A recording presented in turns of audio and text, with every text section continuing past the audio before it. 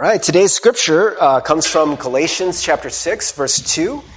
It's going to just be the one verse here. We encourage you to look it up in your pew Bibles. We're going to read it in the English Standard Version, ESV, of which your pew Bibles are that version. But you can look it up in your own Bible or Bible app if you brought it. So because it's only one verse, we're going to just read the verse all together. So if you could please stand as able once you are ready to read the scripture. It's Galatians chapter 6, verse 2. May the Lord bless the reading of God's word. All right, so we're just going to do this on three. Ready? 1, 2, 3. Bear one another's burdens, and so fulfill the law of Christ. The word of God for the people of God. Thanks be to God. Amen. You may be seated. All right, we are continuing this Advent series. You are not alone. And today's message is called, I am with you. Last week's message was called, God is with you.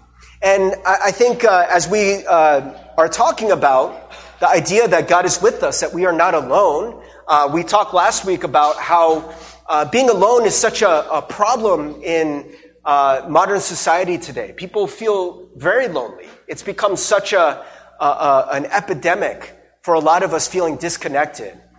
From community, from even an idea of God, feeling like we're just kind of untethered, just floating in this universe, and there's nothing there to hold us down. And so I think in this modern age, a scientific age in many ways, I think a lot of people wonder about this question as we go to the next slide. Where is God? Maybe that's something that you've wondered. I can't see God. I can't feel God all the time. Maybe there's moments where you've felt God before. Maybe there's been a time you've been in worship, and that worship has been transcendent. That's a lot of what spirituality is about, is this idea of transcendence, right? Because we can't always see God. We can't feel God. We can't, sense Him in the same way that we would sense a physical person, right? But we talk about this idea in spirituality of transcendence. There's something that goes beyond the physical, right? You feel connected to something that is greater than yourself. This is why, in many ways, we come to church, right? To experience the transcendent.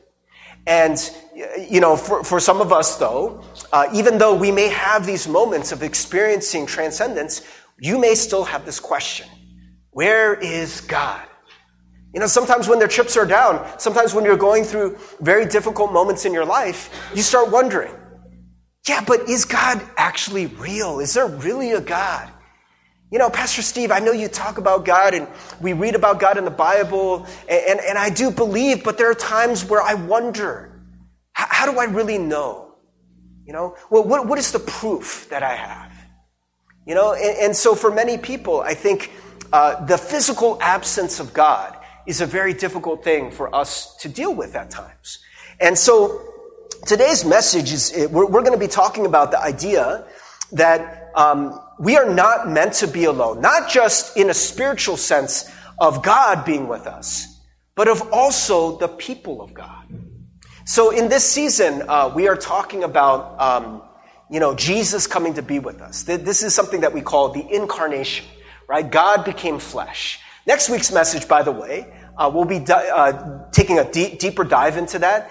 Last week's message was God is with you. Today's message is I am with you. Next week's message is Christ is with you. It's a nice Christmas message, right? That Jesus came to be with us. God became flesh, right? God became flesh. And in many ways, living incarnationally means that in some ways, God came to be with us in flesh, right? So that we can experience God. But in many ways, we get to be Christ to one another. I hope this doesn't sound too blasphemous, but in some ways, we get to be God to one another. Of course, you are not God, right? But we get to experience God through one another. That's what today's message is about. And so it's a very simple passage that we read. And we're going to read it a few times because it's just one verse. It's Galatians 6:2. So let's go to the next verse. Next slide, please. Bear one another's burdens, and so fulfill the law of Christ. Very simple message. I know maybe some of us are, going through stressful times. Maybe we feel like we don't have the mental bandwidth for, reading tons and tons of verses. But we got one verse today. We'll be going into some other stuff too, but this is our main verse. Bear one another's burdens and so fulfill the law of Christ. What do we mean by that? What does Paul mean by this when he wrote this in Galatians? To fulfill the law of Christ. This is what we're trying to do. The law of Christ, I think, can be summed up in this way. Let's take a look at the other slide. So you've got like the greatest commandments, right? Teacher, which is the greatest commandment in the law? A teacher of the law asked Jesus. And he said, you shall love the Lord your God with all your heart, with all your soul, and with all your mind. This is the great and first commandment. And a second is like it. You shall love your neighbor as yourself. On these two commandments depend all the law and the prophets, right? So the idea that Jesus gave these two commandments, that he said they were the greatest, right? The most important, and that every other law, all those hundreds of laws that you see in the Old Testament, they all depend on those two laws, right? And so I think when it talks about in Scripture, when it says the law of Christ, I think that's what this is talking about. And so there's another passage in James. James was the brother of Jesus. And he said, if you really fulfill the royal law according to the Scripture, you shall love your neighbor as yourself. You are doing well. Right? So here you see that second verse there. You shall love your neighbor as yourself. So I think that is supposed to be the law of Christ. Now, just kind of an interesting thing. Why do you think James doesn't mention the first commandment? It's kind of interesting, isn't it? Because for many of us,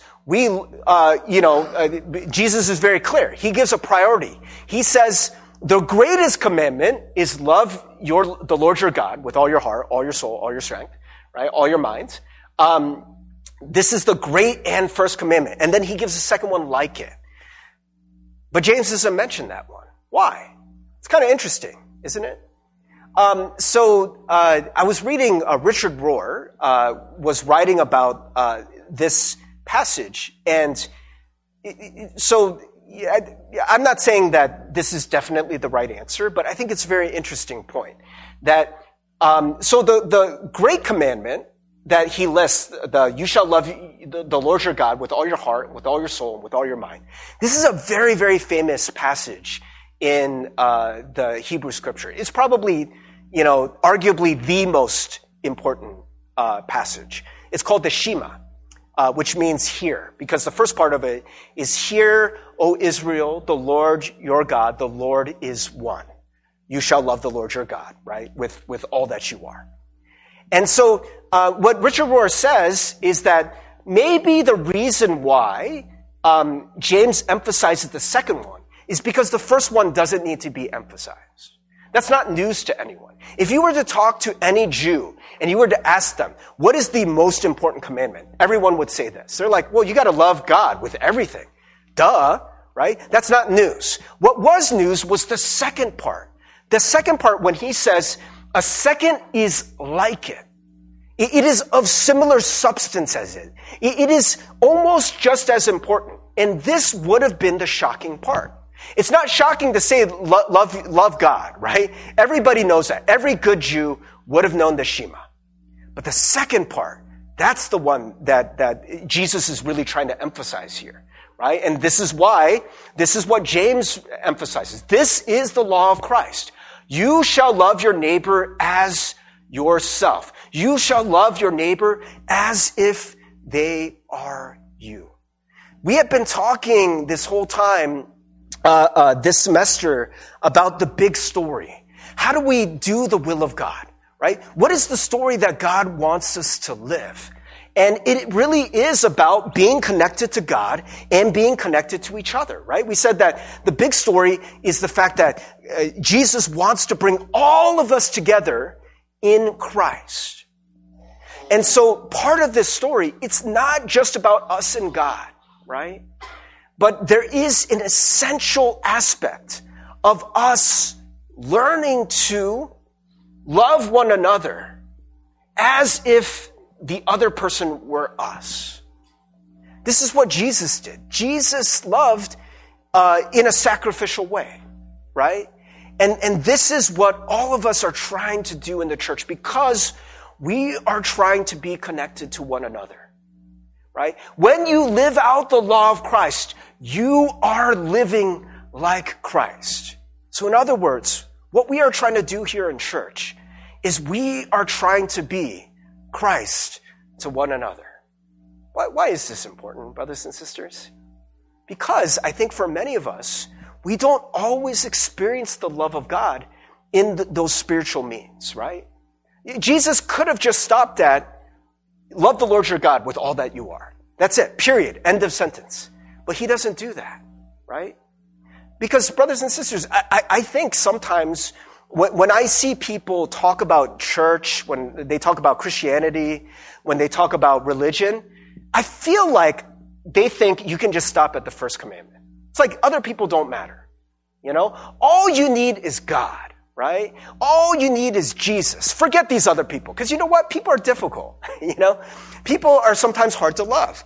People are greedy. People are selfish. People, you know, have bad mood swings. You know, people sometimes smell. You know, people have body odor, you know. And so why do we need people? Why is this important? You know, and so in many senses, I think that we think as long as I'm loving God, as long as I am, you know, with God and believe in God and have God in my life, that's enough. But I think for most of us, the way we are built is you were not built to be alone.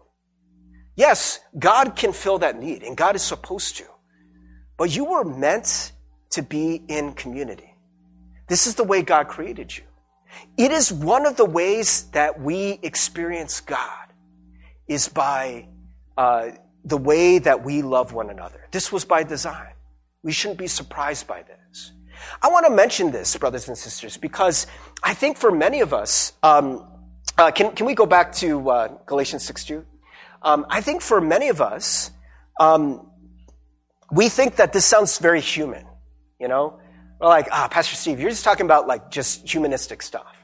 But I want to point out that this is the law of Christ. This is what we are supposed to do, is bear one another's burdens. What does that mean? How do you bear one another's burdens? So can you imagine that I have a burden, right? Something that is heavy. So let's just take my jacket. My jacket is not very heavy, but let's pretend that it's very heavy. I got a burden that I have to carry in life. Mark, can you come up here and bear my burden with me?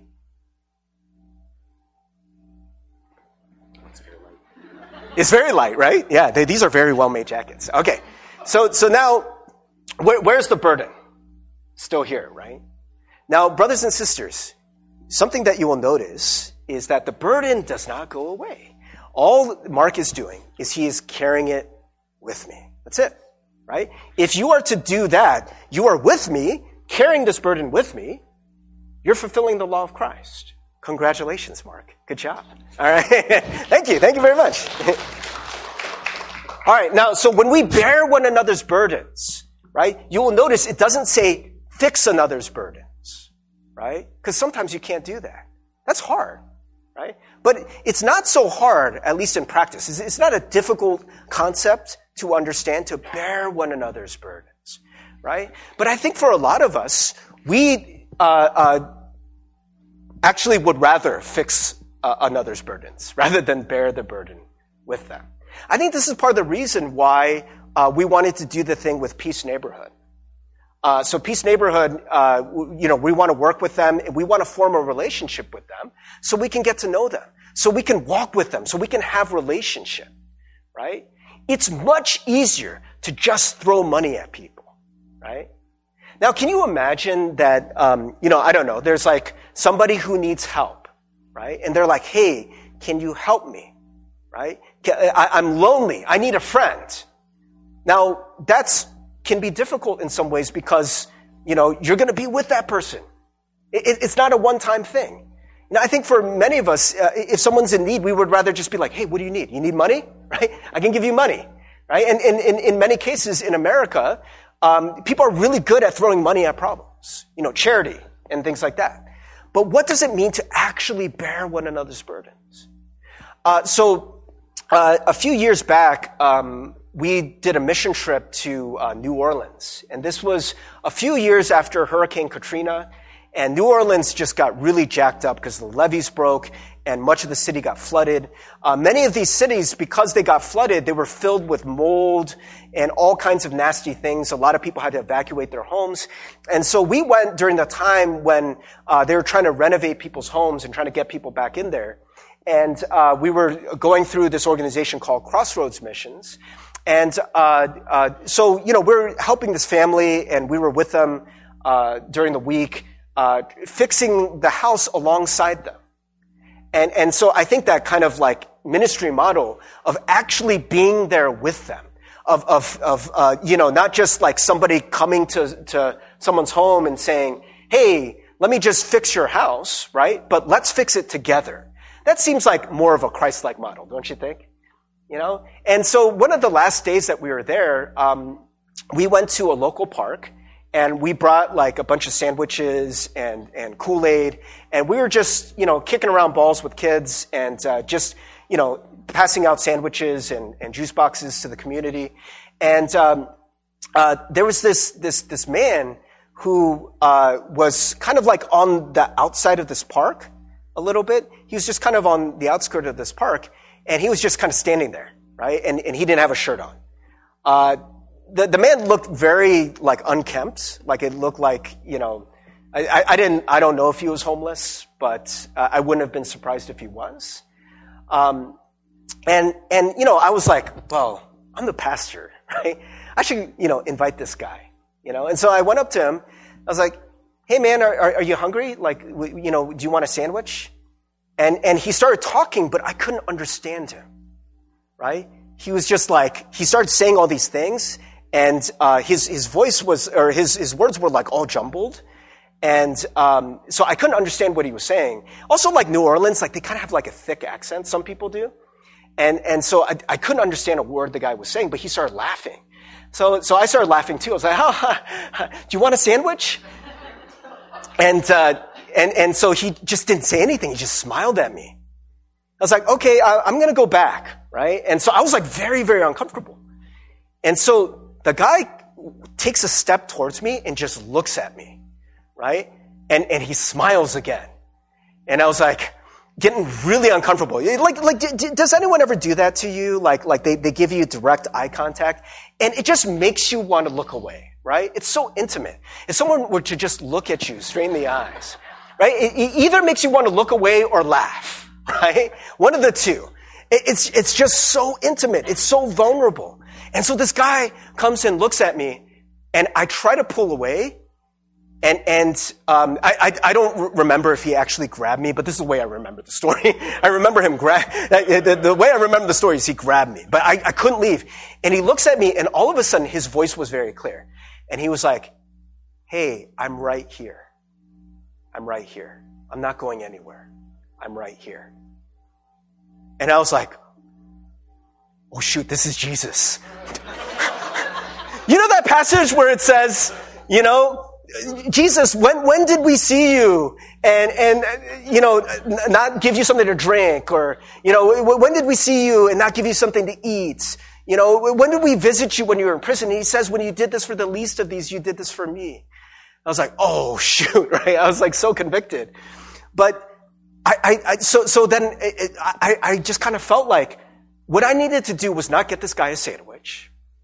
Not do something, to just kind of like fix the problem, but I just needed to be there with them. So I just sat there and we just smiled at each other and we just kind of looked at each other, and there was a connection. I mean, of course I had to leave, right? I couldn't stay there forever, but brothers and sisters, do you ever feel like that, where somebody comes to you and they have a problem, and what they really need is for you to be there with them? But for many of us, that makes us very uncomfortable. I think it makes us so uncomfortable that this has entered the way that we communicate with people every day. Right? Probably, you've already done this morning. You came up to someone, and what do? We're like, hey man, how you doing? Hey, how's your week? And then the person is like, dude, I had the toughest week. Can I just tell you? Like I'm having an existential crisis. Of course we don't do that. We're just like, oh, I'm good. You? Good. And that's it. That's it. It's just, we go about this deep, right? Because for many of us, we're like, well, they don't want to hear all my problems, right? We understand what that is. It's just a greeting. How you doing? Good. You? Good, right? Or have you ever said not so good? Probably some of you have. Was the other person, maybe some people, like if they really know you, they're like, oh, what's wrong?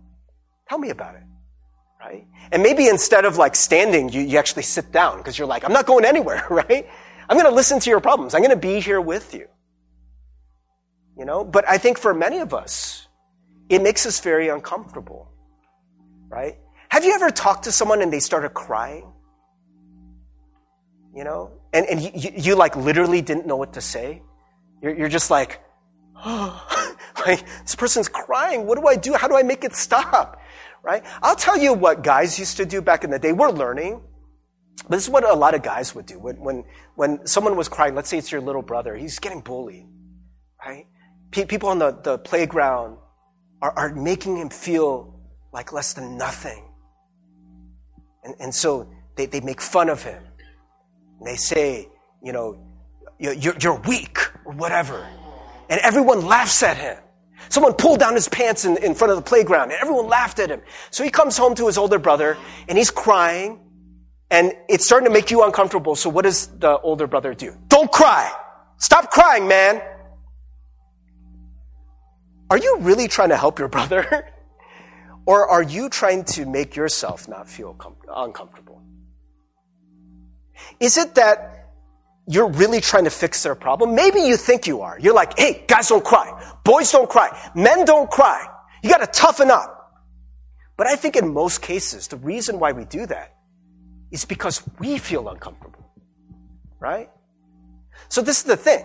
If Mark were to say like, hey, you got a burden, let me fix that burden for you. Okay? Like let me throw a bunch of money at it, or let me just, make this burden go away. So, yay, no burden.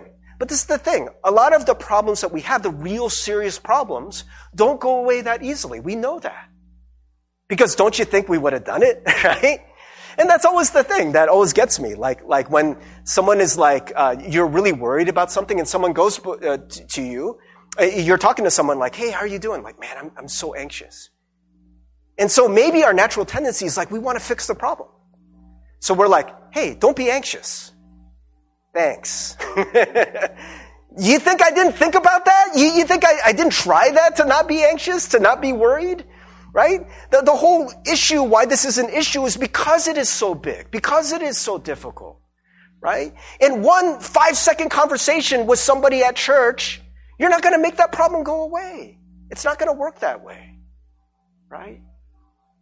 And even with Jesus, when you think about what Jesus did, Jesus didn't just be like, forgiven.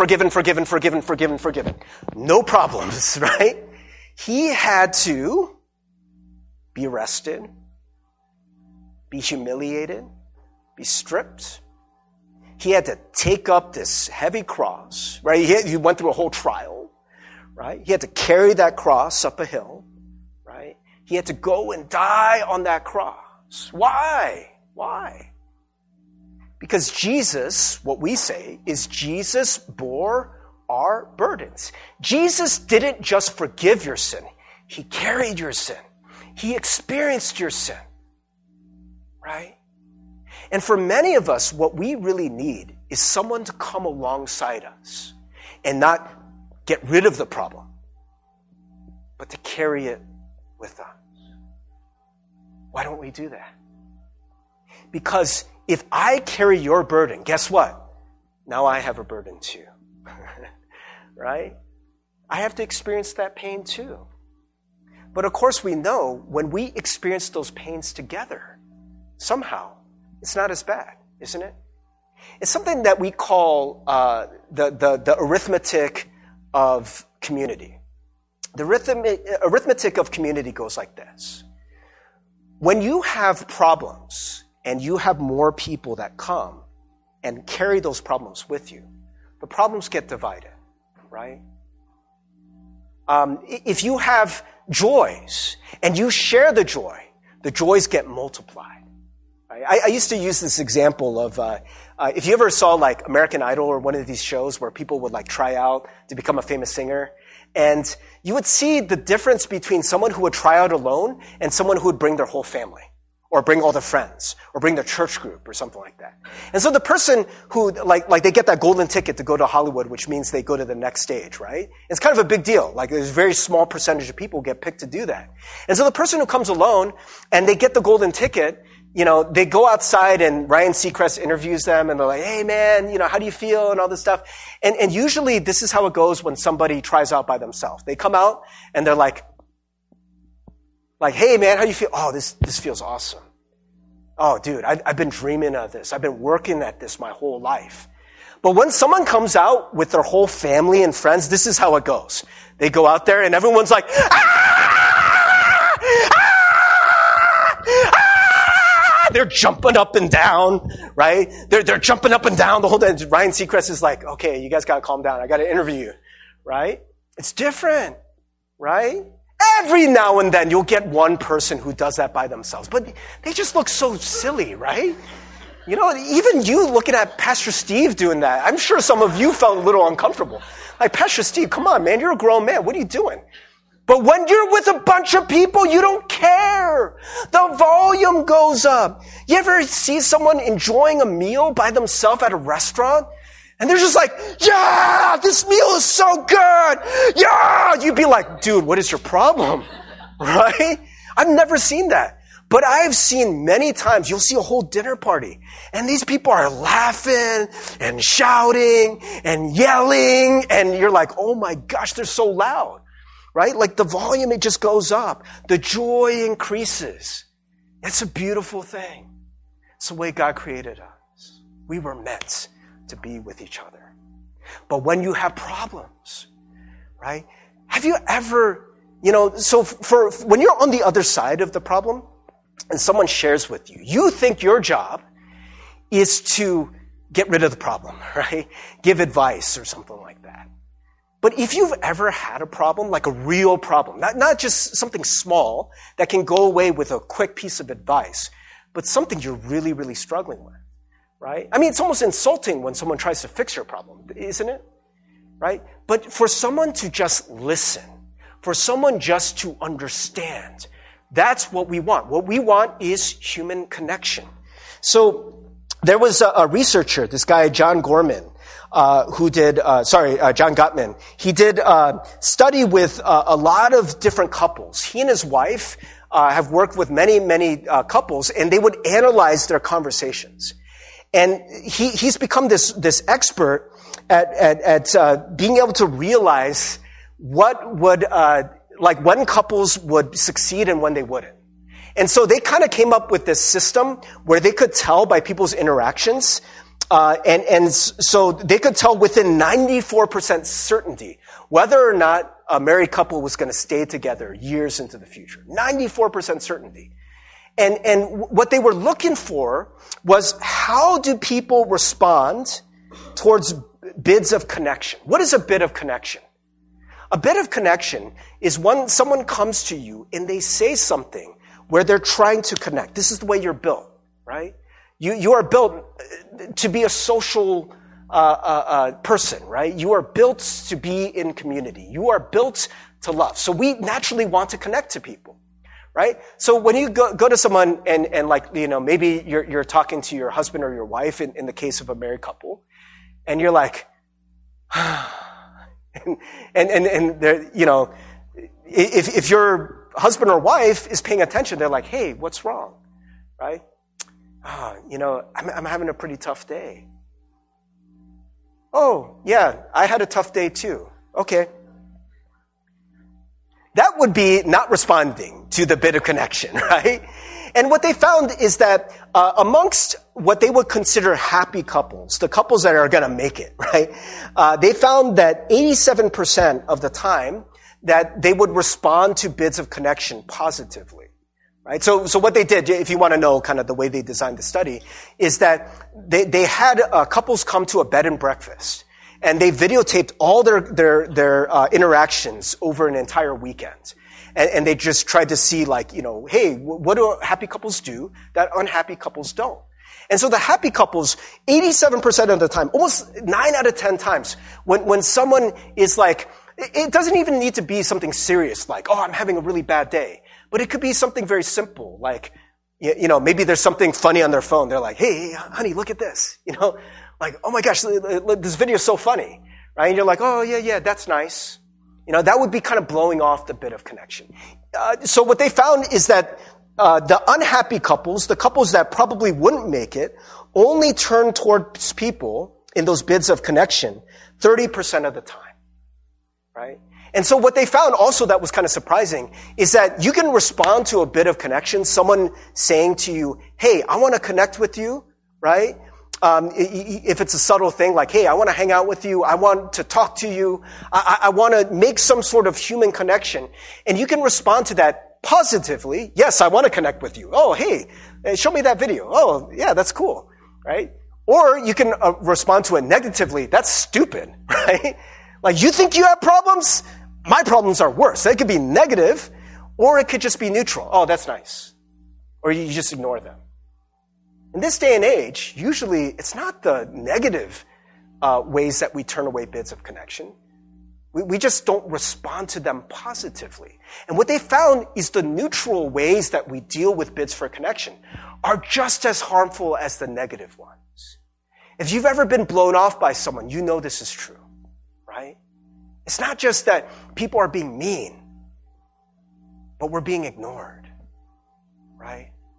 And so for many of us, we want to connect. So what people want, this is what Brené Brown says about connection. Human connection is the energy that is created between people when they feel seen, heard, and valued. Connection is the energy that is created between people when they feel seen, heard, and valued. And so basically what we are looking for is people to actually see you, to hear you, right? Like, hey, tell me more, Oh man, that's so hard. Man, I can understand that, in your situation, like that would be so difficult. You don't actually have to have experienced what they went through, but you just need to be here with them, fully present. Put away your phone, right? Look at them. Look at them in the eye. They found that for a lot of people, even the mere presence of a cell phone would make people rate the conversations that people had with those people far less. Just the presence of the phone. The idea is that at any time we can be interrupted. You're not really here, right? You're kind of half here and half not. But what we want to know is, are you with me? Are you actually going to stand by me and help bear this burden? I've been sharing a little bit, and some of you guys know some of the stuff that I've been going through. Last January, I started having panic attacks. It was after I spoke at a retreat. And I spoke at this retreat in Cincinnati where I was praying for, it was a youth retreat, and there were also some college students there who were like the counselors. And on the last night of the retreat, I prayed for the kids, and it was pretty incredible. I asked people if they wanted prayer, and almost every single person in the retreat came up for prayer. I was praying for kids till like 2 o'clock in the morning, and praying for a lot of the counselors came up too.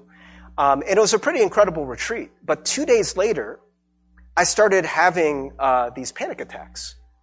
And I felt like I couldn't breathe. And I don't know how to fully describe to you what a panic attack feels like. But for me, what it felt like was it felt like I was going to die. That's what I thought. And so, like, I wasn't, but that's the way it felt. And so,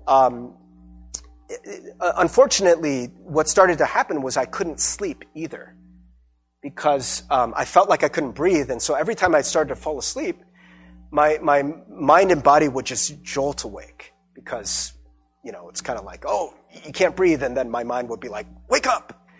And it was pretty bad. One of the things that was kind of interesting from this is a lot of pastors that I talked to, because I got really desperate during this time. It's one of the things that I've learned, is that I can't go through those difficult times alone. And so I reached out to a lot of people. I reached out to the senior pastor. I actually even told a lot of the congregation, for those of you guys who were here, I told you guys about it. I told the leaders about it. There are times where I had panic attacks during a meeting. I actually didn't tell you guys this. There was a sermon where I had a panic attack right before the sermon. You probably couldn't tell. I was just sweating more that day. That's all. That's the only way you would have been able to tell. But I really try to lean upon people. And I was desperate. I was like, man, I need help. And so, one of my pastor friends asked me, he said, Pastor Steve, I know this is kind of a strange question, but did you lay hands upon the kids at the retreat? I'm like, well, yeah, I was praying for them. And he was like, yeah, that's actually something I've experienced, that it's like this weird kind of like spiritual transference. I don't really understand how this works. But maybe in some way, a lot of the kids I was praying for were depressed and anxious, had a lot of psychological issues. And maybe in some way, some of that rubbed off on me. I don't really get it. I don't really understand it. And for the 3 months that I was going through this hell, there was a very common thought that I had. One thought was, God, why is this happening to me? This is just so awful. I don't understand. And number two, why did I speak at that retreat? I kind of had like this fear of retreats. Anytime a church would ask me to come speak at the retreat, I'd be like, yeah, I don't know. I don't know if I want to do that again. And even as I came out of that time, there was a question that was kind of lingering over me. Would I have still spoken at that retreat in Cincinnati if I knew what was going to happen to me? It was pretty tough. And I felt very, very lonely. I know I shared this last week, or a couple weeks ago maybe, about this. And I want to share a story with you. This is a true story. For those of you who were here last year, you've heard this part of the story, but I just want to encourage you not to check out, because there's a second part that maybe a lot of you haven't heard. And so the first part is, on my last major panic attack, this was in March of last year, or of this year, 2019, I had a massive panic attack in the afternoon. I actually was coming back from praying for someone who had some pretty severe mental issues. And on my way home, while I was in the car, I started having a panic attack. I pulled over my car on the side of the road because my whole body was shaking, and it was pretty bad. I called my wife. I called a friend. They couldn't pick up the phone. It was in the middle of the day. The one friend, actually is Jason, he called me back after the panic attack and prayed for me. But that night, we were supposed to have a leadership meeting. And I asked the leaders, is it okay if I take the evening off, if I don't go to the leadership meeting? And they all were so gracious about it. So the next day, as I often do, I went to the mall to go and pray. And as I was praying, man, I just felt so alone.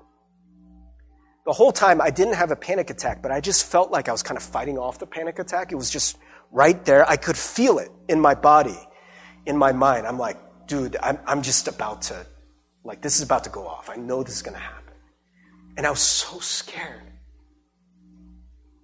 And I just, like I was at the mall, and a lot of the people at the mall, they tend to go in packs. It's all old people.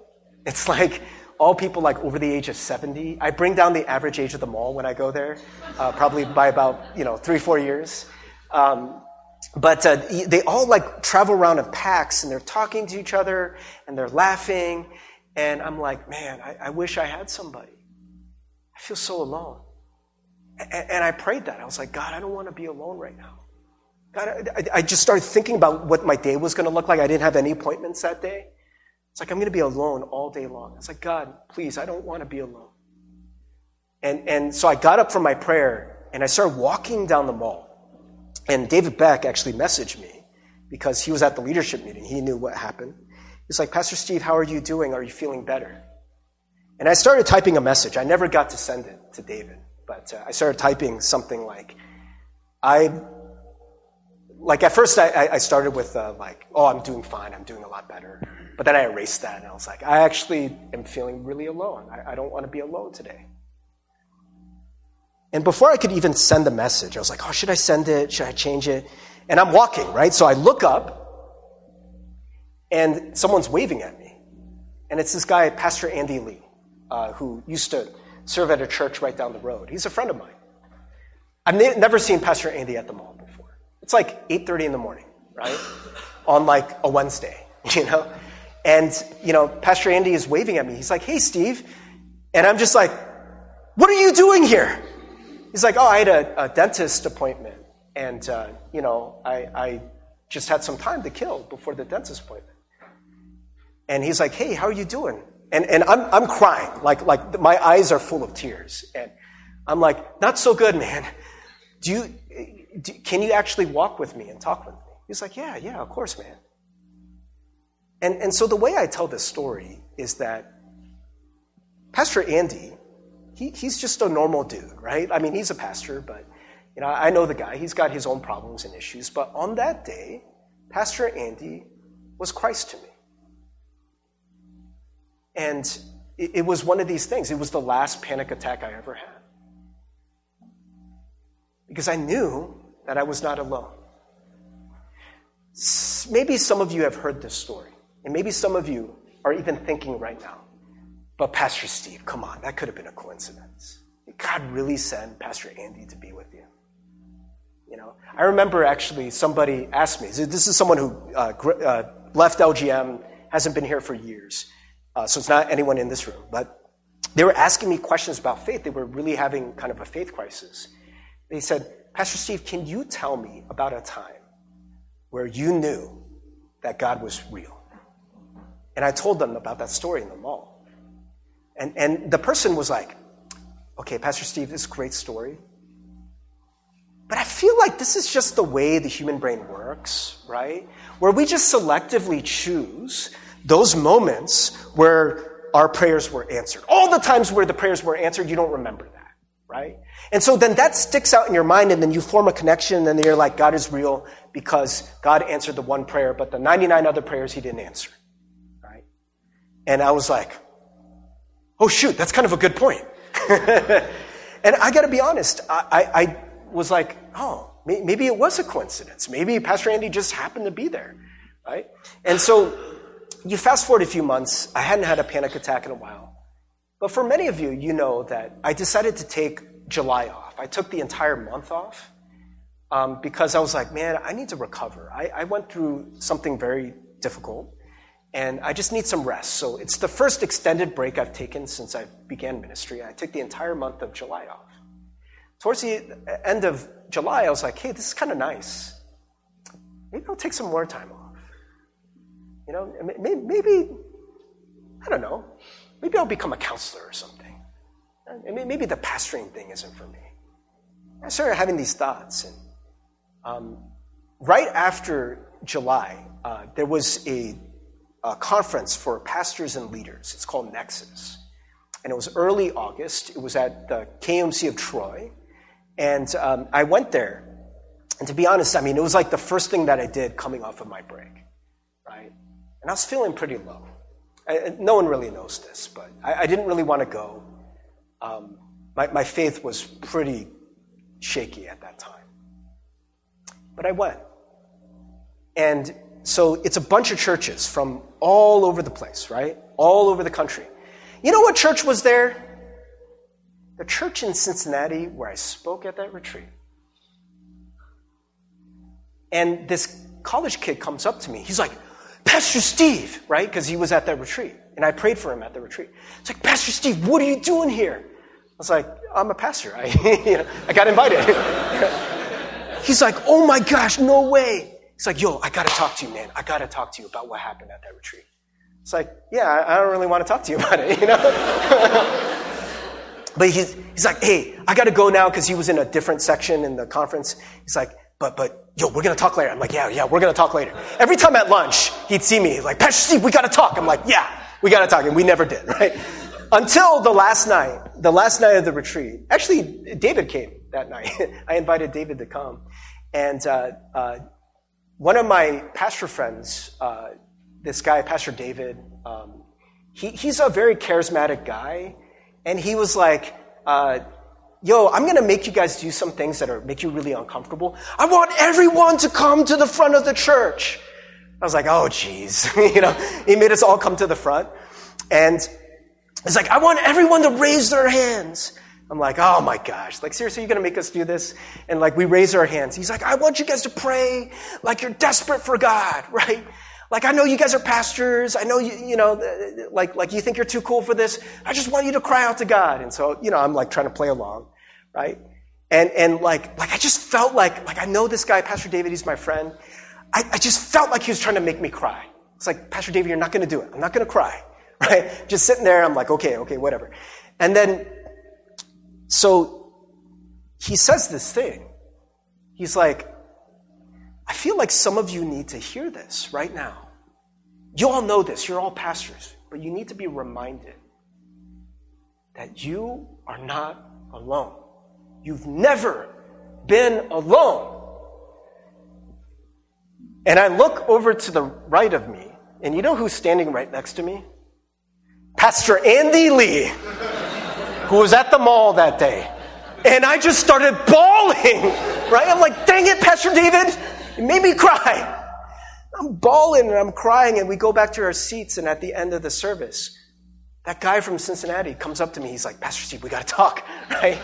I'm like, okay, we've been putting this off too long. He's like, hey man, I just needed to thank you, because after that retreat, my life has never been the same. I didn't think I believed in God anymore. I was kind of at the end of my rope. I went as a counselor just because all the other college kids were doing it. But then when you prayed for me, I felt nothing. I just felt like my heart was cold. And then when you prayed for me, you said something, and my life has never been the same. I've never been the same. My family's never been the same. It's just changed everything. And I was like, I don't remember what I said. It's like, I want to know what I said. This sounds amazing. And what I said was actually really kind of elementary. So apparently what I said when I was praying for him, I said, God's love is bigger than you can possibly know. And God's love will never fail you. That's all I said. That's it. And it changed his life. God's love is bigger than you will ever know. And God's love will never fail you. It'll never run out. It'll never be exhausted. One of the ways that we experience that is through each other. I wanted to preach this message, and to be honest, what I've gone through over the last year has changed the way that I want to do church. Because one of the things that I realized is that if you leave church and you feel just as alone as when you came, then I think we failed. What is the whole law of Christ thing? You're supposed to be connected to God and connected to each other. That's what we're here to do. Maybe it's not going to be magic every week. You're not going to cry and experience all these miracles every week. Maybe, but maybe not. But from week to week, do we have the chance to actually bear one another's burdens? And this is the part where I'm going to ask you, over this next year and as we continue as a church, we can come to church and just be like, hey, how you doing? Fine. How you doing? Fine. Or even better, we can come here and during our fellowship time, it's like you go and you get your bagel, then you run to your pew and you get on your phone. You know what the phone is a signal to for many of us? It's like a do not disturb sign. It's like the awkwardness shield, right? It's like I don't want anyone to talk to me, and I don't want to feel awkward about not talking to anyone, so I'm just going to be glued to my phone, right? I do it too, right? But I tell you, if we want to do this thing, if we want to bear one another's burdens, and in this way fulfill the law of Christ, you got to get off your phone, right? You got to actually talk to people. You got to have some awkward conversations, right? Where you don't know what to say, where someone tells you something heartbreaking, where maybe you ask someone, hey, how can I pray for you? And maybe you pray for them right there, and maybe your prayer is awful. It's not very sophisticated. But maybe that person feels a little less alone. I got to tell you, there's a lot of people who prayed for me during that time. I don't really remember a lot of their prayers. Some of them weren't very sophisticated. They didn't use big words. They didn't always make me cry. But over that period of time, I knew I was not alone. And that's what I want to do in church. That's what I want LGM to be about. Praise team, can you come up? Let's just take a moment to pray.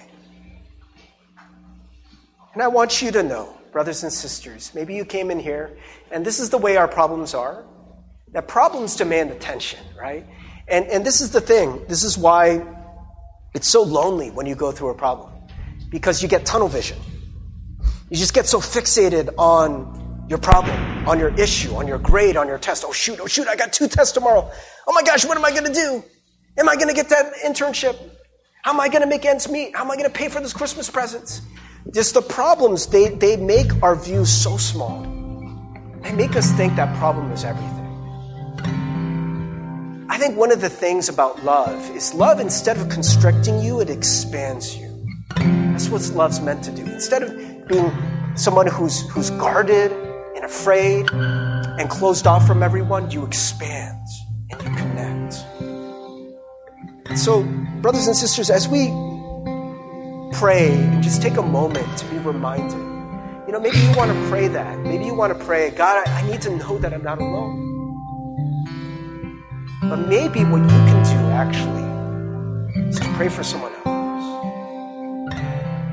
Maybe in your mind right now, you know that there's somebody that you can connect to, you can reach out to, even here at church. Maybe your plan was to just leave right after service, but maybe you could stay for lunch. And brothers and sisters, maybe if someone tries to talk to you at lunch, you don't just say, that's nice, and turn back to the friend you want to talk to. Maybe we answer that bid for a connection. We let them know, I am here with you. Let me be Christ to you, to bear your burden. I'm not going to fix everything, but I want you to know you are not alone. What valley are you going through? What difficulty are you going through where you feel like you have to bear this alone? That is a lie from Satan. Satan wants to divide you from the pack. It says that our enemy, the devil, prowls around like a lion. You know how lions attack people? You know how they kill their prey? They separate them from the pack. They find the one animal that is too stupid to stay with the rest, right? It just wanders off on its own. And then the lion picks off that animal. Brothers and sisters, are you going through some sort of difficulty, darkness, and attack? Can you reach out? I want to make myself available. You can reach out to me. My information, it's all on the website. You can find it. Right? Come text me. I'll pray for you. Come talk to me after this service. I'll pray for you. You are not alone. Precious God, I pray for each and every one of us. We will know that we were made to be Christ to one another. Thank you, God, for the ways that you have sent people into my life when I needed them most. And God, thank you for the opportunities that we have to bear one another's burdens. Lord, forgive us for the times when we have turned away from those bids of connection. But Lord, give us the courage to turn towards people, to be awkward together, God, to cry together, for us to pray together, to go through this life together as you have intended us. That we may know that we are not alone. We have never been alone. We will never be alone. In Jesus' name, amen.